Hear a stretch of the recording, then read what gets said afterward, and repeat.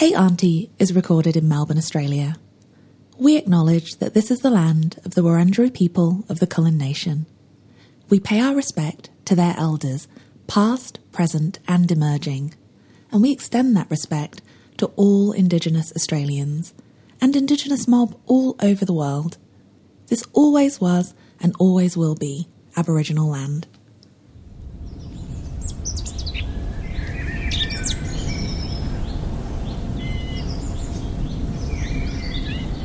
There you are. I've been expecting you. I've just popped the kettle on. Come on in. Hi, and welcome to Hey Auntie. I'm Chantal Weatherall, and it's my absolute pleasure to have you join me. Hey sis, come on in, take a seat, and make yourself comfy. With Hey Auntie, we're going to remix the proud tradition of the Black Auntie, and we're going to use it to demonstrate that there's millions of ways to be a magical black woman. Sounds good? Hey Auntie, hey Auntie, hey Auntie, hey Auntie, hey Auntie, hey Auntie, hey.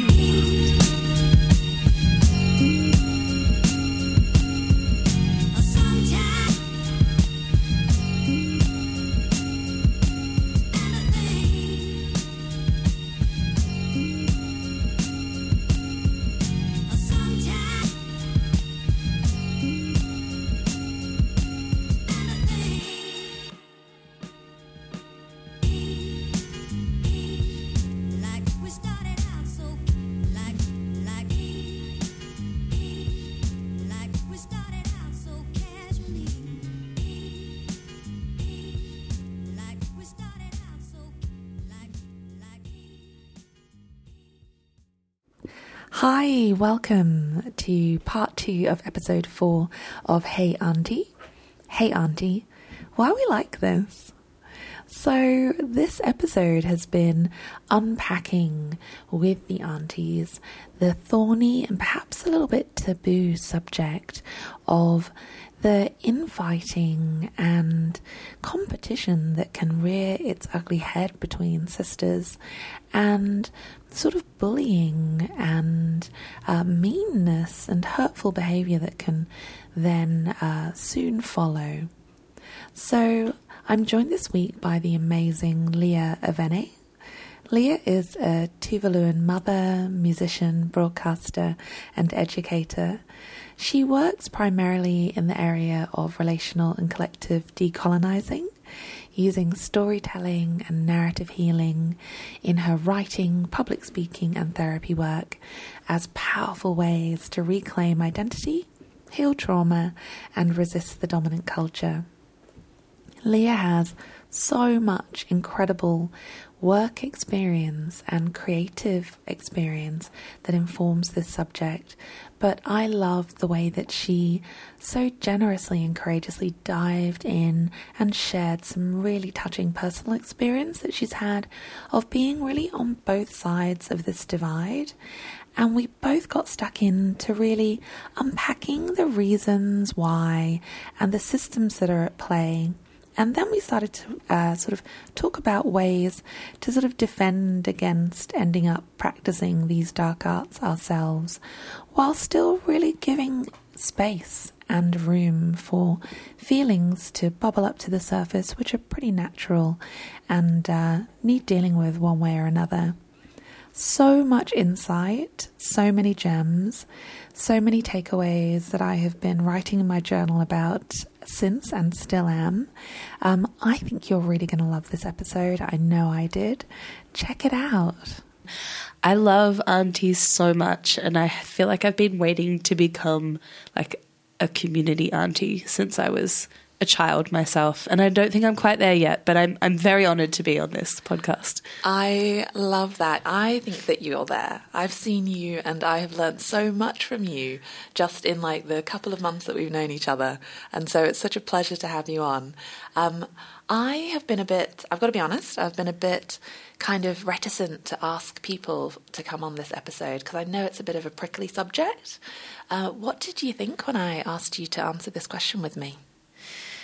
I love prickly questions. I love discomfort. I love not knowing, because if I don't know and I stay with it long enough, usually it means I'm going to figure out something new. So I love this question. I think it's a really good question to ask, not once, but repeatedly and continuously, because, you know, we are ever evolving as a community, as individuals. And yeah, like, why are we like this? I'm curious, you know? Curious is exactly where it starts. And I can think of loads of examples, and it goes back to kind of high school even, where you are so keen to feel that sense of belonging, and all of a sudden it's like the floor gets pulled out from under you, and you have an experience where you're like, oh, maybe this person is my frenemy. Maybe they're not as down for me as I thought they were. Can you think of any examples of experiences that you have that kind of exemplify that feeling of maybe being a bit undercut by a sister? Yeah, I can think of a lot of examples of frenemies, for sure. Dating way back to primary school, I think that it comes from this place of scarcity and of fighting over scraps as women. We don't live in a culture that reveres or holds women up to where I believe, you know, in the way that I believe women should be revered. And so there's this little bit of space for us, and I understand why we kind of start fighting for it very early on. So when I was at primary school, I would say most of my friends were frenemies. That is so real. Yeah. Ooh, it wasn't just me then. No. I mean, I grew up in a little coastal town that was entirely white, apart from my dad, my brother, my sister, and myself. And I just had every reason under the sun to not belong. And because of that, I was so desperate to belong that I clung to whatever I could that felt even a little bit like belonging, even when that meant being really, really terribly bullied by a group of girls. And I feel like, yeah, just it's difficult to even pinpoint it a lot of the time. It's a vibe or a sideways look or the tone in a voice or a raised eyebrow. And it can just make you feel so uncomfortable and unseen and unwelcome. And we women folk have these kind of sort of powers of, you know, non-verbal communication that when used for evil really hit and cut deep. Those punches land, don't they? Oh, yeah. Just the raised eyebrow. Yeah. When you've come out of the changing room, or when you've told a vulnerable and funny story, well, you think it's funny anyway, and you don't get the reception that you're hoping for, and it just deflates you. I really wanted to talk about this in particular on Hey Auntie, because I do think that it's something, you talked about scarcity, and I think as women of colour we experience scarcity, or can experience scarcity quite significantly, and it's something Insecure demonstrated really well with Molly's workplace, where she had the other sister at work and she was like, oh, cool, you know, I've done the nod, we're going to be sisters, and she tried to heads her up, and then she had that experience of, oh wow, okay, you're not down for this sisterhood vibe, and that's someone she just knew. And I can think of examples where growing up in a really, really white place, when I made a black friend, it was really significant for me. And when I found out I'm the only one who thinks we're friends, that can be, that can be really gutting. Yeah, it'd be really interesting to understand. Either, you know, when you're in primary school, you don't have many resources, but later in life, have you noticed the scarcity acting out in circles of women of colour sometimes? Definitely. I went to a high school where there were probably, out of 1,000, there may have been 3 or 4 women of colour. It was a girls' school. And one of my very close family friends, who is E. Kiribati, she was there as well. So we were family friends outside of school, but I recall really turning away from her in public places in the school. And it was code switching, it was survival, but my need to not be associated closely with her was so real because, you know, I had internalized the shame and lack of acceptance or respect for people like me, for women of colour, for people of colour, and I did not want to be associated with another person of colour, and certainly not a woman of colour. And I remember, it's only as an adult that I can look back and think about those reasons. I just remember at the time I was basically an asshole, but understanding it, understanding it contextually, within a system, within a culture. Yeah, of course, we turn away from others who are like us when we've rejected that part of ourselves or pushed it down so far, and given it no life or love. I love that example, and I really think it is about rejecting that part of yourself.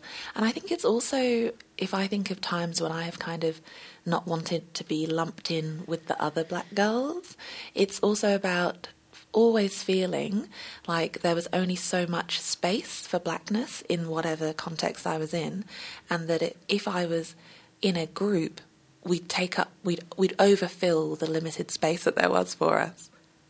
Absolutely. I think I keep the skills that I have to keep myself small are so so finely honed. They're very, very good skills. And so I still am confronted when women of colour around me are unapologetic in their presence and their life and their joy and their juiciness. I still catch myself pulling back from that because I think deep down I'm a bit afraid. I'm like, shh, keep it, you've got to keep us safe. You are revealing this secret of our lushness. Like, why would you put that out there? It is not safe. And then I have to remind myself I'm a grown woman. It is safe. I am that person sometimes. I let myself be big sometimes, but it's a process, I think, of accepting and including that in my life. And there are certainly spaces where it's not welcome. And it's a real shame because whenever I notice myself doing it, whenever I notice myself judging a sister for being themselves, it stabs at me as well. Like, it's like, oh, I forgot to take care of that part of myself. Oh, I betrayed a sister. That's a yucky thing. And I think that I think it's really important to just remind myself that, I live in a culture that has, created this and conditioned me this way. And I have to be really gentle with myself in my unraveling, I love your self-reflection. I love that. And I also love that really what I'm hearing is that the way to not find yourself doing the very same is to kind of love that part of yourself out of that and understand that probably it wasn't a whole bunch of conscious choices that you made that found you getting jealous and maybe snappy or being a bit shady or recoiling from someone when you should extend yourself and open yourself to them. It's like, we all probably are vulnerable to finding ourselves doing that sometimes because it's conditioning, right? Yeah, absolutely. I think in Hannah Gadsby's Nanette, there is a line where she says, when you soak a child in shame, and that imagery feels so very real to me. And I feel like I grew up in an environment where I was soaked in shame about so many aspects of myself, my queer self, my feminine self, my, brown self, my creative self. There are just so many ways that I've turned away and abandoned these parts of myself. And I think that, a mentor of mine who I really admire said to me recently, I was raging about a person, and he said, Leah, you cannot destroy a person because they were born into a system that has damaged them to the point where they would treat you the way they did. Yo, Wow. And that is some powerful wisdom and a challenge to you. It is. To rise to that because, God, it still hurts, right? Oh, it hurts. It hurts. And I think that, I mean, he followed that up with saying the burden of this work of you know, opening and elevating will always fall on women. And now that is some truth there. Who's gonna lead the way? The people that built the system that we live in are not going to lead us out of it. The people in the margins, when we centralize their experiences, I mean, I have learnt more about femininity from trans women. I have learnt more about my brown skin from very, very black women. I've learnt more about my curvy body from very radically fat women. Like every single time we accept and give voice to those on the margins, it liberates everybody else. And so I think that, yes, the burden of, you know, this revolution, of this opening, of this elevation is going to fall a lot on women. And so I think about that a lot, and that helps me, be strong and have that willingness to be gracious in forgiving myself and others. I really love the thought that perhaps, you know, if you find yourself on the receiving end of a sister acting in a way that is hurtful, and I'm not saying that it doesn't hurt, because I know that those have been some of the cruelest cuts for me. Maybe you do need to reflect on the burden that she's under and the fact that maybe she just did not have the resources at that time to elevate herself and deal with it in this positive way that you're describing. Yeah, absolutely. I mean, this is probably 10 solid years. You know, this wisdom, I suppose, is from 10 solid years of working on myself and working in spaces, you know, where it's really important to have this attitude. So it's a process. I really hear that, and I know that your professional work definitely is going to inform that as well. Do you still, nonetheless, ever find yourself, you know, with that the green monster inside, the jealousy is building? And what do you say to yourself in those times when perhaps you're like, who the heck does this one think she is? Yeah, absolutely. I mean, I have 2 daughters, you know. The 3 of us are constantly gnashing our teeth and side-eyeing each other, and, you know, we come out with the funniest burns. You know, the way I think about it is they are sharpening their claws on me for the world, you know. Yeah. And I appreciate that. You got to have claws, you know. It still cuts pretty deep sometimes. Yes. But, yeah, absolutely. I definitely feel a sense of, jealousy, or like I'm not getting enough, or I want that thing sometimes. But what I've noticed is the closer I stay to my purpose, the less I'm impacted by what's happening for other people. And the closer I stay to my purpose, the happier I am for other people who are fulfilling theirs. That is so true. I had a moment of reflection the other day where something had gone wrong and I was starting to feel really resentful towards a certain person about it. And then I was like, yo, what do you know about yourself for sure, Chantal? And I reflected that what I know about myself for sure is that when I am really vibrating highly, I never think about anybody else's actions. I only think about my own actions.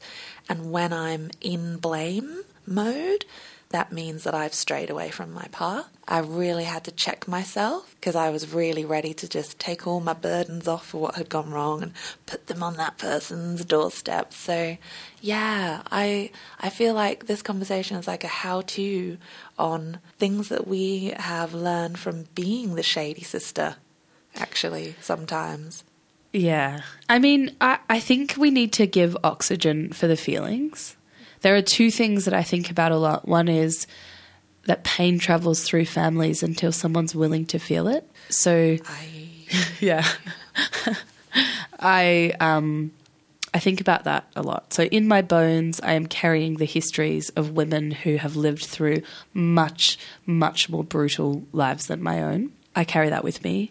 And do you think that's why sometimes I have seen homegirls of mine, when we have been together and they've been cruel, I've seen a momentary look of surprise on their own face.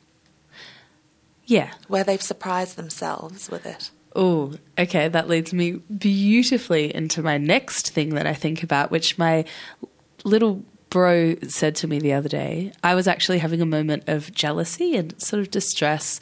I'm polyamorous. It comes up a lot in relationships. And he said, just breathe into it. It's there for a reason. It shows you what you value, the jealousy. Wow. And then he said, every time you say no to a feeling, it goes down to the basement and starts lifting weights. Oh my God. Your brother is a philosopher. He's extraordinary. He's a playwright. I can't even, let's not waylay our conversation with how much I love my brother. But yeah, so what you were mentioning about that look of surprise of when you kind of like snap back so nastily. Yeah. I see it in my daughters as well. It's just all those feelings you've sent down that have gotten jacked and they come up punching. So I feel like instead of sending them down to the basement, I feel like it's okay to breathe and hold them and be like, hey, thanks for showing me this thing. And, you can leave me now. And when you're on the receiving end of somebody who is having one of those moments where they've snapped, how do you extricate yourself in a way that is both honouring of your own feelings and boundaries, but also reflecting all of this wisdom that you have about the fact that probably that person is surprising themselves or disappointing themselves in that conversation too? Now that I am a little bit older, I tend to not say things. That's one of the... Yeah. Woo, I wrote that in my journal the other day. I was like, girl, the more you keep your mouth shut, the wiser you become. And not shut like I don't want to repress myself, but also the way I think about it is when I feel that big surge of like a feeling that I'm not loving, I send myself to timeout. Just go and have a little breather in the corner. Yeah. Think on things. Consider what I really want to say and then come back. And I know that that's really useful for not damaging my relationships, but ultimately I feel like it's really important for not damaging myself. 100%, because I know that 25-year-old me thought that strength in these situations, because it hurts. We're talking about a situation where most of us as women of colour growing up in these majority white cultures have felt isolated.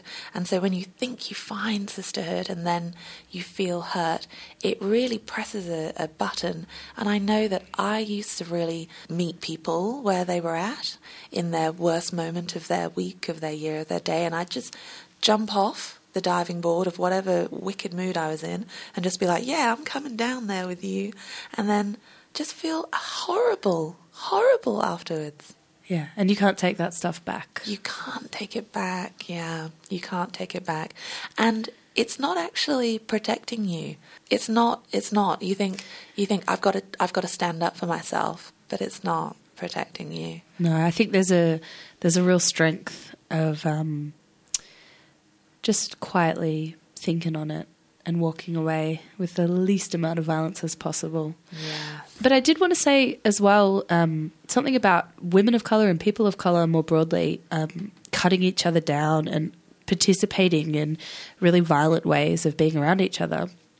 It speaks to a system that is so ingenious that the oppressors no longer need to oppress us directly because we are so brutally broken as communities that we take care of the killing of each other at its worst and of the tearing down of each other. Just policing each other. The amount of things I see online, or actually just bringing it back to my own lived experience. I remember, I grew up in a English country village. So when I went to uni, it was the first time I was surrounded by a vibrant community of black women in London. But I got to tell you, the first year was rough because my hair game was not on the level which it needed to be. Those edges were not laid. I didn't know what it meant to lay an edge, unless it was like the edge of a lawn, perhaps. So I got ripped to shreds. And while I can laugh about it now, I see it being perpetrated against women. I see it because we're so witty as well, and we're quick with these little jibes. But it is always really interesting to me how they are always addressed at things that speak directly to our ethnicity in one way or another. Yeah, and it can go both ways. It can be you're too white or you're being too black. So you got to walk that line. And if you are worrying about people policing how black or white you are being, or anything else for that matter, you're going to spend an enormous amount of energy worrying about where you put your next step. And I think that culture and personality, it's a spectrum, and it's okay to move in between and do your hair like this and speak like this. And if you're a woman of color, you've been code switching since you've been talking or living pretty much. And I think it's okay for us to be where we need to be, Yeah, absolutely. That question of reserving and conserving your energy rather than having the feeling that you're being constantly policed and having to respond to that by being constantly vigilant. For me, the opposite of this feeling of being undercut is the beautiful feeling that I get from being with my sisters, of being energized. It actually makes me sometimes reflect on the rest of my day and go, wow, I've been working all day, even when I'm off work, just to move around this space and adjust myself. And when I'm with my sisters, I take that load off. And when I leave, I feel energized. They always say that, don't they? Like, think about how you feel when you leave a conversation with someone. What's the opposite of this undercutting feeling for you? Well, I work in culturally responsive practice, and in that space we talk about deficit narratives and strength-based narratives. So if we are always responding to, I'm not too loud, I'm not too black, I'm not too big, I'm not too smart, we're always responding from a place of deficit. And what we don't get to do is say, I am magnificent, I am strong, I am living, I carry all of my ancestors with me, I speak different languages, I move my body, I'm sensual, I'm incredible.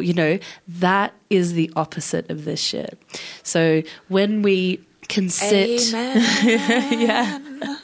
when we can sit with each other and celebrate each other's magnificence, that is where we get the strength to stop resisting the system by punching from the corner, and we start just leading it into a different place. Like, that is the medicine that we need. Thanks again to my amazing guest, and thank you for listening. So you've heard what the aunties have to say. What do you think? heyauntipod@gmail.com, Facebook or Instagram.